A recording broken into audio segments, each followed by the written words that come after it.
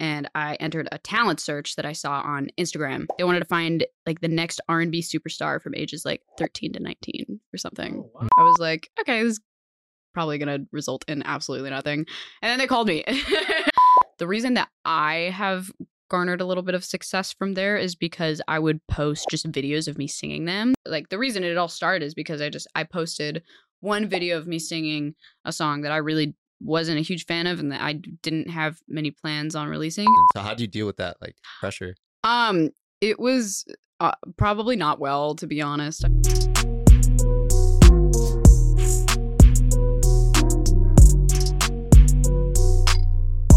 What's up, y'all? Welcome back to the Untapped Potential podcast, where we interview visionaries from the Pacific Northwest. Today, our special guest is Thompson, an up-and-coming pop artist from the Seattle area. In this episode, we talk about how Anna got a record deal at the age of 16, how she took a break from high school in order to pursue her music career, and how TikTok is changing the music industry. If you haven't already, make sure to subscribe to our channel and hit that like button. Now let's get into the episode. What's up, y'all? Untapped Potential podcast here with Thompson. What's going on, Anna? What's going on? Thank you so much for having me. Welcome to the show. Yeah, welcome. Thank you. How are you doing today? Pretty good. You know, everything's on fire right now. I feel that. Seriously. Man, well, let's just dive right in. You know, you got a lot, your story has a lot of, different pockets that we want to dive into, but let's just start at the beginning. So where did your musical journey start? So my musical journey began when I was about 3 or 4 years old, and I started doing musical theater. And I did that for several years until when I was 11 years old, a School of Rock location opened in Bellevue. Oh, cool. Where I lived. And my mom forced me to go. I did not want to go. I had zero interest in pursuing this. But she signed me up, and then she kept signing me up for more programs, and I hated it, and I was so reluctant. And then eventually I just kind of fell in love with it, and I loved performing with a band. I loved rock music. I was learning so much about music theory and how to perform, not with by a script in a musical theater. So yeah, that was really, really beneficial to me learning how to use my instrument and how to perform. And then when I was 16, I was offered a record contract from a major record label. Wow. Oh, Lord. And I actually stopped going to high school in order to pursue that. And I was working in LA and then coming back here. And then I started making pop music, and I started learning how to be a recording artist. And yeah, now here I am. That didn't work out. And then I started pursuing music independently. So yeah, that's kind of the Cliff Notes version of wow, a lot of milestones in that. I want to dive deeper into those things though. So what was the did you have a family background? Does your family, are they involved in music and stuff? To some degree. Nobody in my family has pursued it professionally to the degree that I have, but my grandmother plays the guitar, and she has a beautiful voice, and she also has perfect pitch. And I inherited that, which is super awesome. What is that? Perfect pitch, otherwise known as absolute hearing. It's this weird phenomenon where sometimes kids who are exposed to music at a young age, they can develop the ability to identify pitches without a reference. Oh, wow. That's Charlie Puth does it. Yeah, Charlie Puth has it. And I didn't know that I had it until I was 14. But. Did you hear every time a random bell rings, can you just right away? Yeah. That's crazy. Wow. How did you discover that you had it at 14? When I was in School of Rock, there were tons of kids who had perfect pitch, and I had no idea what that was because I wasn't really into music theory as much as the other kids at first. And then when I sort of started to learn what notes were and what a, D flat sounded like, then I was oh, I actually don't need to refer to the piano to figure this out. And I could always find middle C, that's middle C. And then I was oh, I actually just know where all the other notes are. And then I realized that I was just all the other kids in my band. It was pretty cool. How many instruments do you know how to play? None. Well, actually, I'm a little humble when it comes to my ability to play the keyboard because I do not think I'm very good at playing the piano at all.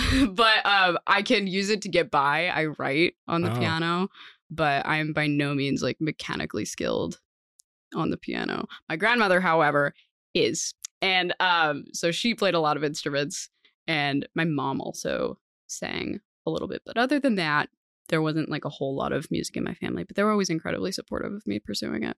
Gotcha. And you mentioned you didn't really like the School of Rock, like at first, the idea of going there. What made you like start enjoying it once you were there? I think I just had like a huge guard up because I hadn't been exposed to very many genres of music, and I really wanted to just like fit in the box that I'd put myself in thus far, which was musical theater. And like my favorite artists were Katy Perry, Kesha, and 303.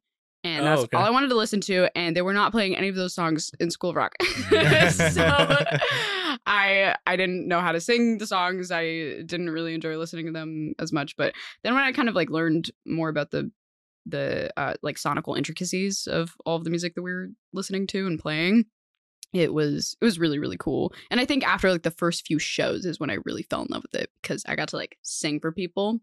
And I got to just, it was more of like a free-flowing situation as opposed to, like I mentioned previously, like following a script in theater. Right. So that was really cool because we could just like be ourselves, and it wasn't like just me. Like me and all my friends were like, got all nervous together before our gigs. It was super fun. That's cool. Awesome. Yeah. So between School of Rock and when you got a record label deal, like what happened in that process to lead up to that? So I had continued doing School of Rock from the age of 11 till I was 17. So I was there for like 6 years, and it's basically just like an after school program. So I was still in middle school and high school eventually, and I would do that after school. But I think it was my junior year of high school. I was still in School of Rock. I was still going to school, and I entered a talent search that I saw on Instagram, and it was ran by this record label. They wanted to find like the next R&B superstar from ages like 13 to 19 or something. Oh, wow. And I was like, okay, this is probably going to result in absolutely nothing. And then they called me. Wow. Yeah. And then they flew me out and a bunch of other kids, and we did like a showcase for a bunch of the label executives. This is the first time I'd ever been in LA. Then they put us all in a studio. Never been in a studio my entire life. Never sang a pop song either. So then we were cutting pop records that they just already had. And then they narrowed it down to 7. Then they narrowed it down to me. Wow. How did you deal with that pressure though? Because those were 3 new things really. First time in LA, first time in a studio, first time recording a pop record. Yeah. And you got chosen. So how do you deal with that like pressure? It was probably not well, to be honest. I broke down a lot, and I was honestly pretty miserable because I ended up leaving high school, and like I had no friends because nobody had time to hang out with me, and nobody really like related to me either because the line of work that I was getting into wasn't what everybody else was pursuing. So it was pretty tough, to be honest. I was very excited at first, but yeah, I kind of got like with the label that I was working with, it didn't end up working out because we couldn't find the sound. So not only was I a really lonely kid, I was a really lonely artist because I couldn't do anything right and nothing was really landing. So you said you guys couldn't find the sound. What exactly do you mean by that? Well, a lot of the times when artists are first signed, if they haven't already like blown up on TikTok, for example, there's a pretty big period of time in which development occurs. And yeah, it's like it can be 6 months, it can be 4 years. But basically, whatever team that you're working with is constantly working with, or like putting you in the room with a bunch of different people, like different producers, different writers, and you're just kind of trying everything. You're cutting other people's songs, you're writing your own, and eventually with like the end goal of finding the sound. And I looked everywhere. I could not find it. I don't know where it was. And I found it later on my own when I became independent, but it was like none of the records really sounded similar to each other. They weren't like that good either. So gotcha. That can be pretty isolating too. I mean, especially since like it doesn't sound like you had a close group of friends in high school, and just having that whole experience, just the progression of it just seems like very isolated. Was there were your parents like with you the whole time, or like a big support system for you? Yeah. My parents were there through and through because I was a minor. So Right. they had to come with me and like all my meetings and talking to my lawyer and all of that. So they were very present, and I'm really, really grateful that they were like able to be there for me. Were there times where it felt like they just were like in over their heads with everything going on in like the industry or like kind of managing your career a little bit, or? You know, I don't think so. I think my parents embraced it almost more so than I did. My dad is my business partner now. He helps me with everything. That's awesome. He learned like everything about the industry through that experience with the label. And he really he got really into it, and he started doing tons of research, reading lots of books. Wow. And a lot of the times, like if I have a question that's like too technical that I don't feel like figuring out, he probably already knows the answer, and he'll just figure it out for me. That's cool. It's really awesome. Yeah. I'm very, very lucky. Yeah. Was that similar to like his line of work before, or like No, he just completely picked up a brand new field to help and support you? That's awesome. That's real support. That's cool. It's awesome. And now, especially because I'm independent, it's just me. Like I don't have an entire team of people. Yeah. When it comes to having to do a bunch of things, and then like I also have like a day job. Like I can text him and be like, hey, I need help, doing research on this thing that I know nothing about. He's like, got it. That's cool. Right. Figures it out. So it's really awesome. Yeah. So the record deal thing falls through in LA. Mm-hmm. You move back out here to the Seattle area. Yeah. What's next? I went back to high school. I wanted to graduate. And I ended up like cramming my entire senior year into like 2 months because I really wanted to graduate on time. So I graduated in 2019, like right before the pandemic started. So I didn't have to endure any of like the remote learning. So that was really cool. And then I was just kind of like, I kind of had a year where it was just like being a teenager and just like hanging out with people, making new friends.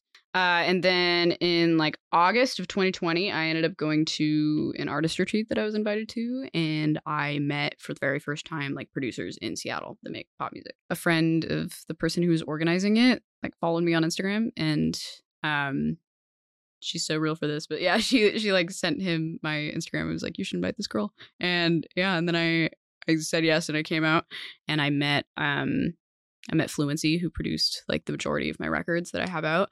Yeah. And we just like instantly clicked, and we made a song called Telepathically. And I was like, I felt so free. It was so liberating. I was like, oh my gosh, I don't have to be signed to a record label to make music. Like it's literally the same as when I was in LA. It's just there's not a bunch of people with a bunch of money involved. Right. Like it's just me. What's some of the red tape that you don't have to face now with like releasing your own music? Because I heard like, when you're signed to a label, like they won't allow you to release it for certain dates, or like there's some sort of like restrictions there. Yeah, there are. And I mean, there are still kind of like unwritten rules that like you should follow when you're independent in terms of like when to release. Like it's always good to drop on a Friday, and you'll kind of see that trend always. But and like also feeding into Spotify's algorithm because you don't have the connections that a label does at Spotify. Like being consistent, which I'm not being. Like it's really good to drop every month because, to my knowledge, the Spotify algorithm will punish you for not releasing consistently. Unless, of course, you're like signed to a label who knows somebody at Spotify that can put you on New Music Friday every time you release. I see. I feel like everything's an algorithm. Seriously, now. Yeah. I've never heard it. We've never talked to anybody about like Spotify algorithms. But, I mean, yeah, it makes sense that they have one too. And like, yeah, everybody does. Yeah. Is the big thing on Spotify like getting featured on playlists and just recommended songs? Yeah, there's a lot of things. There's a lot of mechanics at play as far as Spotify goes. One of which is editorial playlisting, which is like your New Music Friday and your Fresh Finds, and like chosen by Spotify teams, and you pitch your songs to editorial every time that you release a song. And the same thing happens with labels as well, but the difference with the labels is they have like an internal pitching system because, well, I mean, if they're a major label, they'll have like an internal pitching system that gets to Spotify quicker and will get in front of the right people and has far more likelihood to succeed in getting you placed. But every time you release, you want to pitch your song regardless, and you get to like write a little like 200-word blurb, and then you just like hope. I've never placed an editorial playlist. Yeah. Who knows? Maybe that is subject to change eventually. That's a big goal of mine. But the other really big thing at play is algorithmic playlisting, which is going to be like your Discover Weekly. Those ones are very heavily reliant on the algorithm. So if you reach a certain milestone with your release organically, like for example, like don't quote me on these exact numbers, but like if your song gets some attention on like TikTok and you get 10,000 streams, then Spotify is going to put that record in Discover Weekly to a bunch of people who listen to similar artists that those people listen to. And then if people hear that in their Discover Weekly and then they like it or save it to their library, then it's going to get pushed more. And then it kind of goes and goes. And if you like look at your analytics, you can kind of see like a bunch of trends and bumps. Like certain days songs are pushed to certain playlists. And it goes up and down, and then like randomly, like the other day, one of my songs hit like 100K, and it like got thrown in Discover Weekly big time, and then it went back down. But it's like those little milestones kind of depend on where you're gonna go. And was that unexpected for you, or? I mean, I kind of expected it because at this point, I've released a good amount of singles and done the whole. Yeah. Because that's the thing, like you have to release every month if you want to make Spotify happy, and you're not signed. Right. Interesting. So just like the frequency of how much you publish content just is pretty much the only way you can get visibility as an artist. Yeah. Damn, that's crazy. I want to talk a little bit about that because you mentioned on your TikToks a lot, like the pre-saves and how basically if you don't have a viral TikTok song, like it's going to be super difficult for you. Yeah, it's over. Like how has TikTok really changed the music landscape? Yeah, so myself and so many other artists really face a lot of obstacles when it comes to social media, TikTok especially. TikTok has completely flipped the climate of the music industry upside down. For better and for worse, I wouldn't be here if it weren't for TikTok, because the reason that any of my songs have any attention at all is because they like blew up on TikTok. I don't know if you can say they blew up, but they, got enough attention that it drove traffic to my pre-save link. And then in turn fed into the Spotify algorithm because Spotify is getting saves on a song. But yeah, TikTok, as we know it, is the end all be all to whether or not a record is going to do well. And if you're lucky and your record hits and you're independent, you will get a record deal. Like they will sign you just on that. And we've you can see lots of trends like from when TikTok really started to take off in like 2020 with artists. Like all of these artists were getting so many streams just by themselves because TikTok was just showing it to 10 million people, like, by a stroke of luck or whatever. And then the labels would be like, oh my gosh, like they can do this without us. Like that's crazy. And then they'd sign these people. But then TikTok, like the algorithm would change and then they wouldn't get views anymore. And then the artist would get dropped. It's happened so many times. And but yeah, like any song, regardless of like how objectively good or bad it is, if it has enough pre-saves, Spotify likes it. Like all of the DSPs like it because it's going to drive traffic. It might get editorial, and the labels are going to pick up that artist, and then they're going to offer them a deal, and then they're going to release it, and then they're going to take advantage of that. And on the flip side, artists that have like already been signed to labels, these labels are paying tons of money for these TikTok campaigns. Like millions, like so much money, more than you could ever imagine into TikTok. They reach out to influencers and they offer them money to use the sound. And then like a trend is born. And it's unclear to me whether or not like those influencers are making the trends and like that's what they're being paid to do, or if somebody else is figuring out this trend and like paying all these people. But yeah, labels go to influencers and say, use this sound on TikTok. And they take advantage of their following because all these people have... Like, they're just a bunch of kids with, like, 1 million followers on TikTok. It's just, like, free advertising. That's so crazy how much money flows into that, And it's like, us as content creators, right, we understand algorithms and how, like, advertising marketing campaigns work. But the typical consumer who's not really involved in creating content doesn't really get it. And they're just seeing these sounds and they're like, oh, wow, this artist must be really good because their song's all over the place. Yeah. Whereas maybe that's not 100% true. Maybe it just means, like, they're... record deal, like company, like put so much money to get TikTok to like blow up.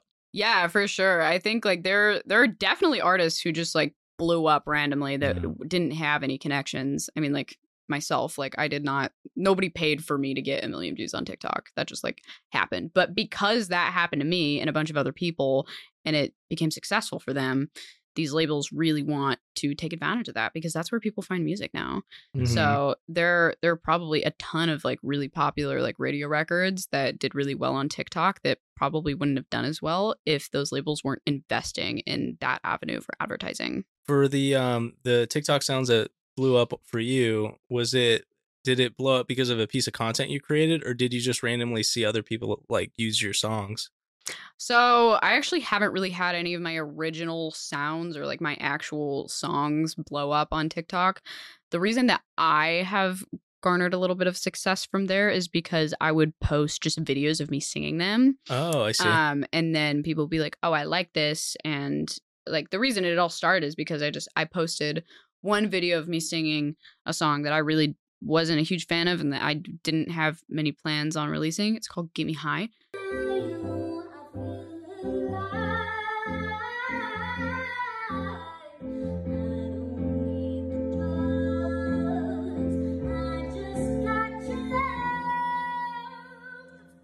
And I like messed up a ton in the video and I posted it and it got like 500,000 views in like a day. Wow. And I was like, what the heck? Like, this isn't even supposed to be on the album. Like, I don't want to record this. And so then I did, I put a pre-save link up and it got like 600 pre-saves in like 30 minutes. And I was like, wow. What?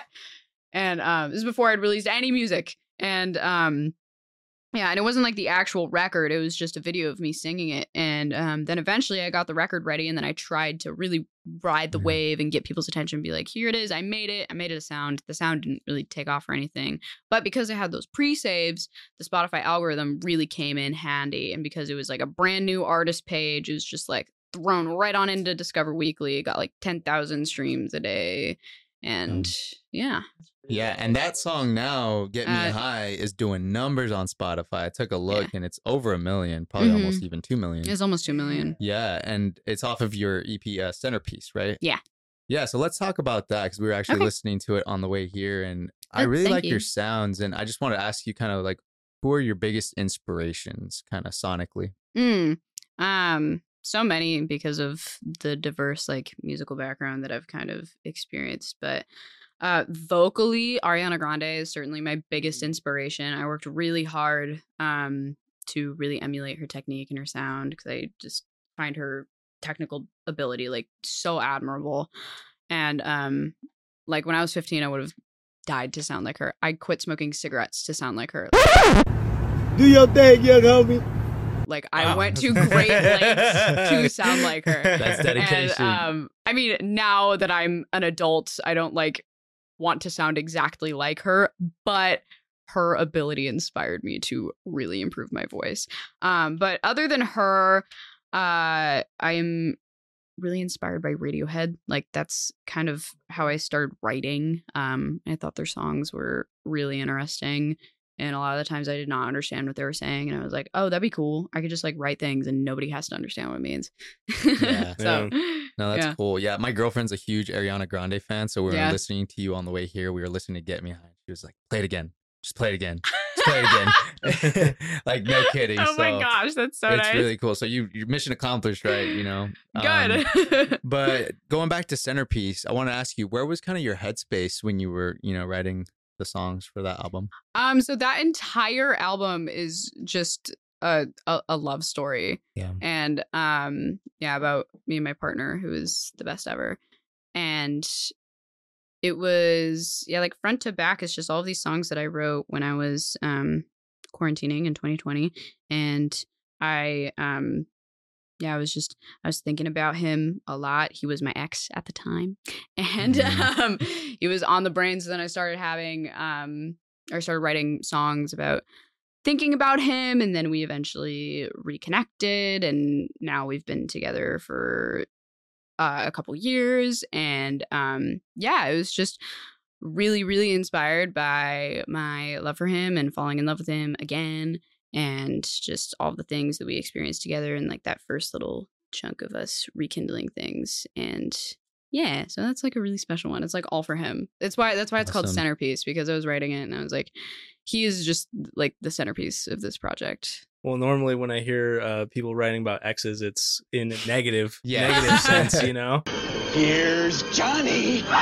So I'm glad this is a positive story. Yeah. I want to talk about your music videos. I don't know if we can pull some up here. Okay. I really like the style, and I know you work Really? with Justin Yeah. a lot. It's like when I watch the videos, it almost feels like it's very like whimsical, like dreamy almost. Mhm. Was that the style that you intended for it? Like you were stepping into like a dream? Yeah, for sure. The first those two shoots for my first two music videos, which are Telepathically and Dreams About Him, we did those back to back, and we did that in December of 2020, the week before Get Me High came out. So I had no music out, and I was recording my first music video and releasing my first song in like one day, and I was in like a motel in Tri-Cities, like by myself in the snow, and it was wild. That's a story right there. I love it. Like this is all like super well done. Thanks. I think we recorded these ones like a year ago, I believe. What was that like for you, like being in a music video? I mean, you're literally acting, right? There's like a storyline and stuff. So what was that experience?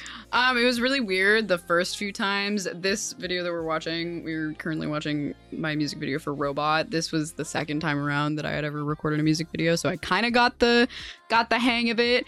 But at first it was really surreal seeing myself on camera, like in the monitors, and being like, oh my god, is that me? It's kind of the same feeling that you get like when you hear yourself on a professional recording for the first time. You're like, oh my gosh, that's crazy. Like that's me. But yeah, like all of these like whimsical visuals, like this one, Telepathically, this is one of my favorite songs that I ever made. This is the first song I ever made as an indie artist, and this is what I intended to be the debut single, but Get Me High happened, so that had to happen first. But yeah, Get Me High was coming out, and we were recording this music video for Telepathically. Justin conceptualized a ton of the visual ideas. I basically told him, I was like, I like pink and sparkles, and I really like some of the aesthetics from Euphoria. And he was like, cool. He's like, cool, got it. That's Yep. literally it. That's what it was. Cool. Yeah. Yeah, so that's this. I love this video so much. I think this might be one of my favorites. And then the video for Dreams About Him, which we shot at the same time, that one, I actually did have an idea. Like I had this random image of like this chaotic bedroom that my friend had sent me that she like found on Pinterest at one point, and I like sent it to him. I was like, can we shoot it in this? And he was like, yeah. And then he literally built it. Oh wow. And then we shot it on that. That's cool. So you kind of drove the concept for this one. Yeah, more. and like all of these B-roll shots are like, you know, we really wanted to capture the detail that they put into the set. It was insane, like the little Legos glued to the wall. I did not come up with that, but I just sent them a picture. I did minimal effort when it came to this. They really carried. It was, this is awesome. Yeah, this was my first time like in front of a camera, so it was. Yeah, and what a set too to be in front of a camera with. Yeah, it was crazy. That's awesome. And so kind of to segue just a little bit, but yeah, for sure. You know, you were a contestant on American Idol. Yes, I was. Yes. Can you want to talk a little bit about that, your experience? Yeah, season 20 of American Idol. And it was really crazy because I grew up watching American Idol. Yeah. But yeah, I was cast for the show. Unfortunately, none of my performances made air. But I did manage to get some of the images, so I kind of decided to announce it regardless. I think they showed like 3 seconds of me talking about TikTok, which is so funny because we just had like a full in-depth conversation about TikTok. Yeah. It was like a clip like Luke Bryan was like, "Are you on the TikToks?" And and then Katie was like, "You sound old." They didn't show that part, but but then I was like, "Yeah, TikTok is great and I love it." free ad right there. And that's all they showed. And then they showed like a compilation of all of the other contestants that had like blown up on TikTok because the entire cast was just people that they found on TikTok. So. That's crazy. So that's how they found, or I guess you submitted your I guess resume to the show, or no, I actually I had been working with the casting producer that cast me for season 20 for several years. She actually reached out to me several years ago, and I actually like went through the entire audition process before, and I made it to like the executive producer round right before the on-camera auditions, and then eventually the executive producer said no, but then the casting director hit me up again and was like, "Yo, what's up? Do you want to try Idol again?" And I was like, "Sure, why not?" And so yeah, I think I sang for them like one time on Zoom, and then they were like, "Yeah, come on out." And then I went and I did the auditions. I was first the day that I was doing the auditions. Like I was the very first one. Oh, So wow. Did you camp out the night before, or like was it like you're already like number one in yeah, line? there's a few days of filming that happen. There's so many people, you don't film it all in one day, and you got to do like some interviews and some B-roll. But yeah, luckily we all had a day to chill. Oh, okay, good. Yeah, we had a day just like in LA. We got to stay in like a 5-star hotel, which was super cool. Yeah. And I got to bring my partner, which was really awesome. And so that was him and I's first time in LA, which was That's real cool. really special. And yeah, it was crazy being on like a full-fledged television set, reality TV. It's a whole other thing. We could do an entire separate interview just about like the intricacies of reality television. But yeah, I was first that day, so it's like 11 in the morning. I'm like freaking out. And yeah, the judges were like just coming to set since I was first. And they sat down and then they like sent me into the room where we filmed them. And I actually didn't sing for like a minute because they were like just set up, settling in. Yeah. So they were like talking amongst themselves, and I was like, And you're just standing there. and I that was must like, be super nerve-wracking. No, it is. And like I'm just like, oh yeah, what's up? It's Katy Perry. Yeah. Like That's cool. wild. But the most shocking thing that I need to share, this weird thing that I discovered being on Idol. When you're in the audition room, the judges are like right in front of you. And it's just like a little studio and lights and whatever, and then the background. But the judges are mic'd and they are amplifying their voices like to you. So they're right in front of you, like super brightly lit, but then their voices are just like booming, and it's just like these weird, like godlike figureheads like speaking at you, and it feels very disorienting because you're already in like incredible shock from like walking into this surreal environment, and now these judges are like speaking like 100 decibels louder than they should be. That's crazy. Wow. And so how far you were away from them? Like how far was it? Like 8 feet. Oh. So they're wow. right in front of you, but they have like mics that are going throughout the entire room, and you're not. So you can hear yourself like normally, but they're like really loud. Oh, yeah. I can see how that's disorienting. You're for like, sure. whoa, what is happening? Like, Yeah. So that was like the weirdest takeaway from Idol. But yeah, I got 3 yeses, and I got my little golden ticket. Oh, cool. And yeah, then a few months later, I came back out for Hollywood Week. The first round is called Genre Round, and I was in the pop genre, and I sang Bad Romance by Lady Gaga, and I did really bad. I like the feeling after I completed that performance was like the most intense shame I'd ever felt in my entire life. No. Because I like the entire audience is the other contestants, and everybody there is like so good. They're like stupid good. And I was like, wow, I just sounded really bad in front of all of these really good people. But for some reason I was spared, and I was like I was one of 2 people in like my line that made it through. Wow. And Katie was like, Anna, step forward. And I was like, That's crazy. And yeah, and then I made it through the next round, which was duet rounds. And that round is actually insane. I don't know if you've like watched Idol or if you know like the format of the show, but I know a little bit of the Yeah. format, but for those that don't, is the duets where you go with another contestant and you guys sing together? yeah, so Okay. duet round happens. It's the second round of Hollywood Week, at least for that season. They changed the format a lot, but the whole like shtick of it all is that it's supposed to be like really intense. Like you're like deprived of sleep and food, and it's like intentional to Oh. like, it's like industry simulator, even though I've never Wow. experienced that in the industry personally, but It's just TV drama simulator. yeah, no, exactly. It's just like make people Yeah. upset. I was like physically unwell at that point because like you don't really get to eat when you need food, and you don't really get to sleep either because you have to be there at like 6 a.m. Oh my God. And you have to be in like camera ready, like full hair and makeup, like warmed up and everything. It's So you have to get up even earlier than that. I was waking up at like 4:30 every morning. Wow. And this is why duet round was so absolutely brutal. So after genre round, they do the entire like day, everybody, and then it's like 10 o'clock at night when they wrap, and then the judges pick duet partners out of everybody who's made it through. And then you have to like wait in this room, and they film the whole thing, and it's like a part of the show. And then they like have these little cards, they call your name, and then you go up, and then you take the card with your name on it, you flip it over, and it has your duet partner that they've assigned you. So I like got my duet partner, and then they ship you back to the hotel with another film crew, and then you have to pick a song from like a list. And at this point it's like 10:30 at night, and you have to pick a song, learn it, arrange it, go into a room with a vocal coach, practice it, get it approved, and then basically practice until you feel like you're ready, because you have to perform it the next morning. Wow. So it's an all-nighter. Yeah, so we were up till like 1 a.m, and like once I got back to my hotel room, like I still had to shower. So I like showered, went to bed, up at 4:30 again. Like it was not good. No food either. Wow. It was Oh man, what song was it for that what round? did we do? We did Somebody That I Used to Know.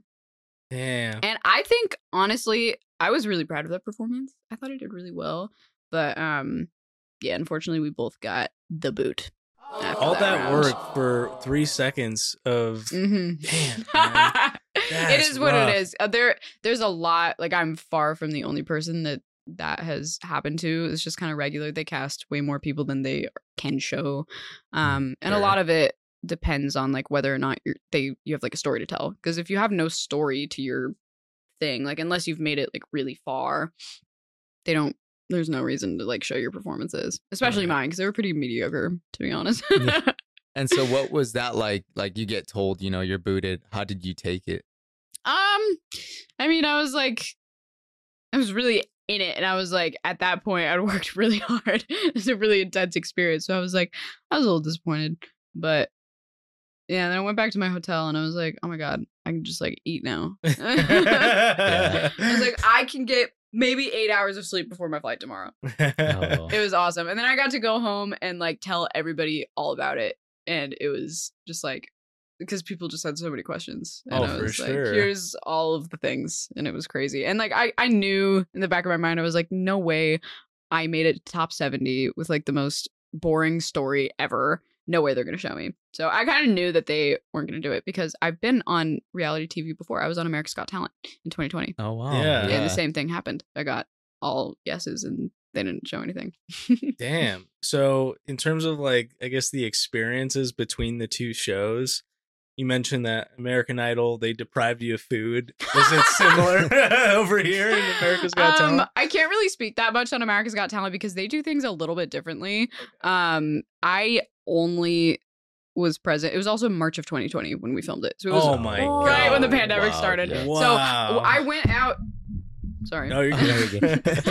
I went out to LA to film America's Got Talent in March of 2020, and I did the whole audition thing.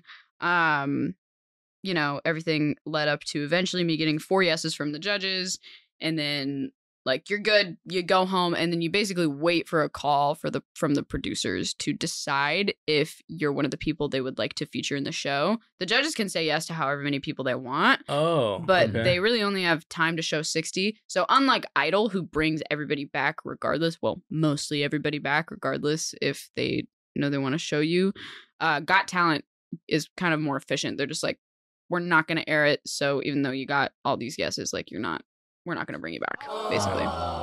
And that happens with like the majority of the contestants. They make it through on Got Talent, I'd say. Do you see yourself ever trying again? That's a great question.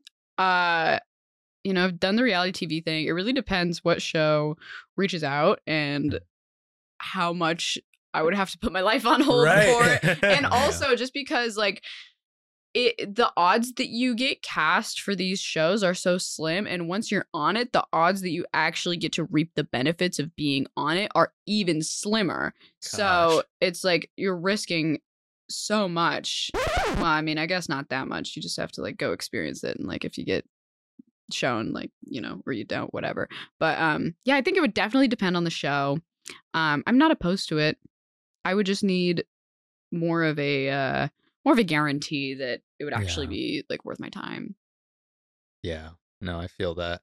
Yeah, and now given that, you know, this episode is going to be dropping on Halloween, you know, we're trying to bring the spooky vibes. I know you got a single that's coming out pretty soon that kind of fits that theme, if you want to talk about that. Yeah, it's called Cadaver Heart. I came up with the concept when I was watching Grey's Anatomy, and there was an episode and there were cadaver hearts involved.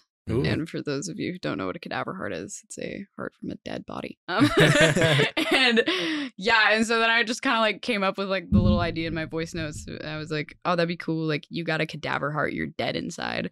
Yeah, and then I wrote like a fun little breakup song.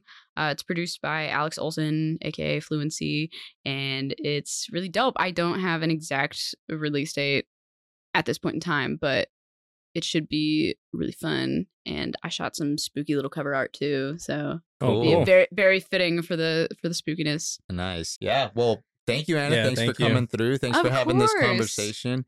And for the listeners that are watching, thank you for your support. If you haven't subscribed already, make sure you do that. Hit that thumbs up. Follow us on all social media handles, and catch us next time. Peace.